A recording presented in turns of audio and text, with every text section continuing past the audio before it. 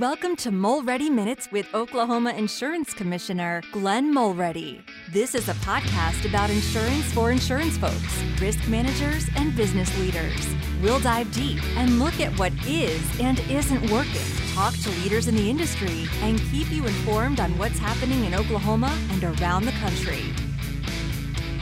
Well, welcome to another Mulready Minutes podcast. This is Oklahoma Insurance Commissioner Glenn Mulready, and today we're going to run through some things with Ashley Scott. Ashley heads up our legislative affairs and community affairs, and by the way, does an outstanding job at that.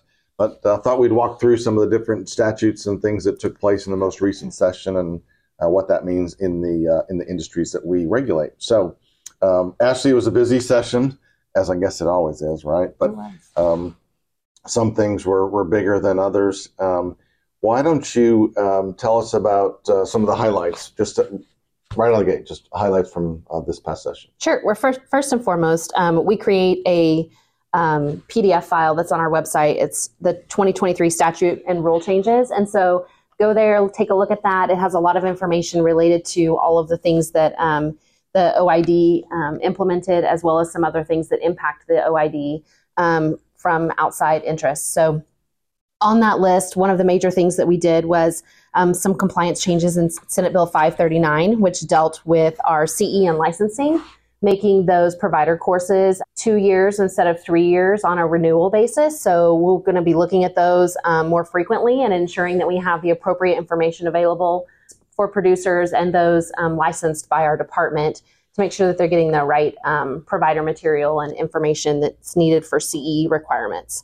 One of the other things that we regulate is bail bonds. And so this year we made a large effort to ensure that bail bonds can also do a lot of their testing electronically and remotely so that they don't have to go into a testing center. We had successfully done a lot of this through all of our other licensees, especially during COVID. And so this was one of those lingering things that hadn't been addressed yet, and wanted to make sure that we were providing those opportunities for individuals who wanted to be licensed as bondsmen as well. So modernizing, keeping up with 100%. technology. A lot of folks may not know that, actually, that we regulate bail bondsmen. In Oklahoma, we've got just a little over 500 bail bondsmen licensed in the state of Oklahoma.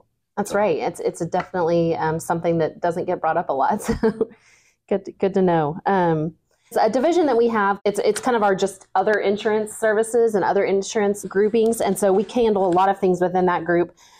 3 of the different acts that we follow underneath that are the Perpetual Care Fund Act, the Third Party Administrators Act, and the Professional Employer Organization Registration Act. And so we have helped modernize those processes as well through all those 3 different entities and acts, and trying to assist with clarifying timeframes for when things are required to be submitted to the department, providing opportunity for individuals to have a 90-day grace period when they're needing to renew licensure. So if they maybe missed that 90-day, maybe missed their date by a few days or something, then we have some opportunities for them to still renew their licensure without having to start over from scratch and do a new application. So there's some things like that that we try to do to help, again, modernize what we're doing here at the department, but also be business friendly with the licensees that we license, and making sure that we are providing them all opportunities to retain licensure and move their businesses forward without any hiccups or stalls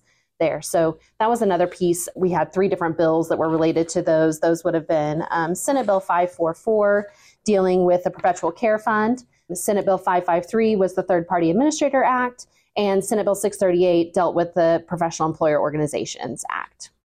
Senate Bill 557 was another one. This one had to do with mental health claims. And so we worked with Healthy Minds, which is an organization here in Oklahoma that pushes a lot of the mental health parity legislation and laws across this state and other states. But we worked with them after we had some training and things on mental health parity and looking at different contracts and how those are supposed to be treated based off the federal law, as well as some state statutes that have been passed over the last few years.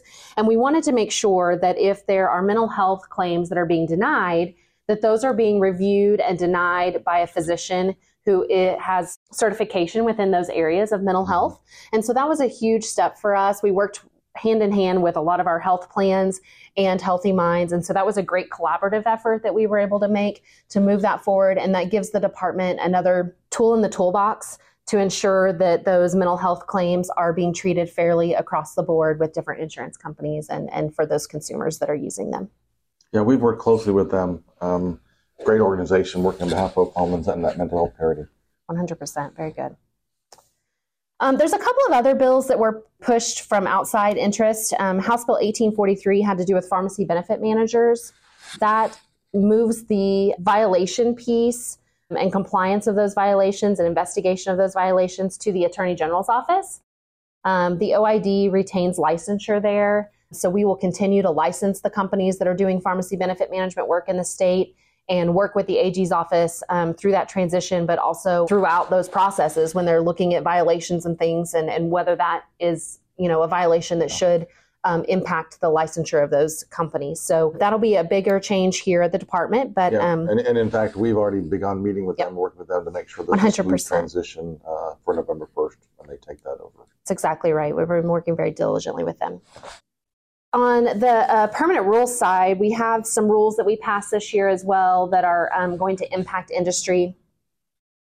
One of them was Chapter 10, had to do with open enrollment timeframes for Medicare supplement policies. So that's something that's going to be really great for those individuals who have Medicare supplement policies. In the past, they didn't really have a set time frame or a way in which they could get in and out of those and maybe change to a different policy. So we wanted to offer that up like we do other policies around the state and have a special enrollment period for those or an enrollment timeframe for those. Chapter 25 has quite a bit of different of our different licensing groups involved in that, but the bigger one there is the annuity suitability rules, which was taken from the NAIC's model number 275, dealing with training requirements for our producers that are going to be selling annuities. And so that's going to be a big piece. We're going to have a bulletin coming out very, very soon, helping to give instruction to the producers on the timing of that and how that will impact what training and CE requirements are required. Also, of course, we're taking in provider courses currently for those CE, to be able to provide that CE for the producers.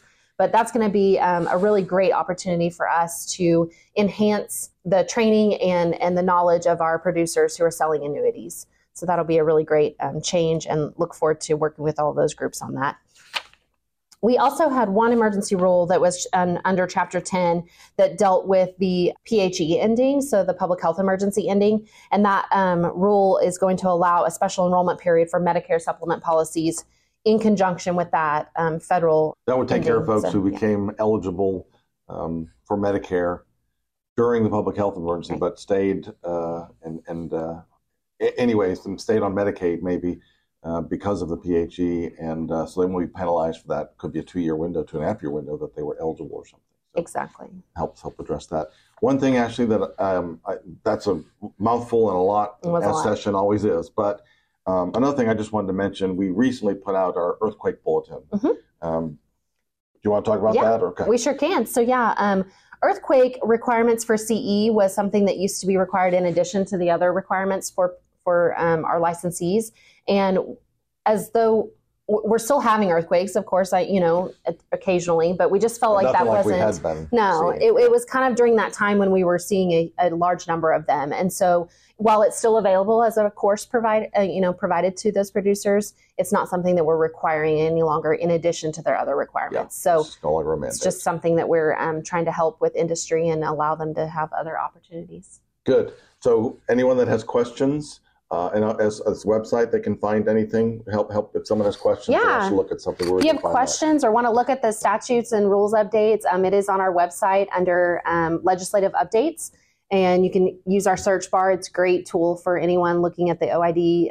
It's www.oid.ok.gov.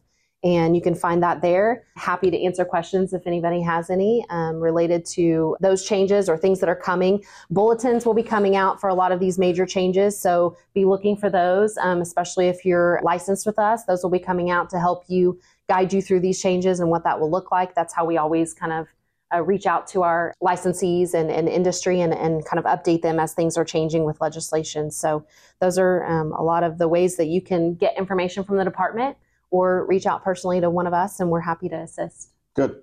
Well, there you have it in a nutshell, a lot, but from our rock star at the Capitol, Ashley Scott, So we will close out with that. Again, if you have questions, go to our website, oid.ok.gov, and we will catch you next time on the next Mulready Minutes podcast. Thanks.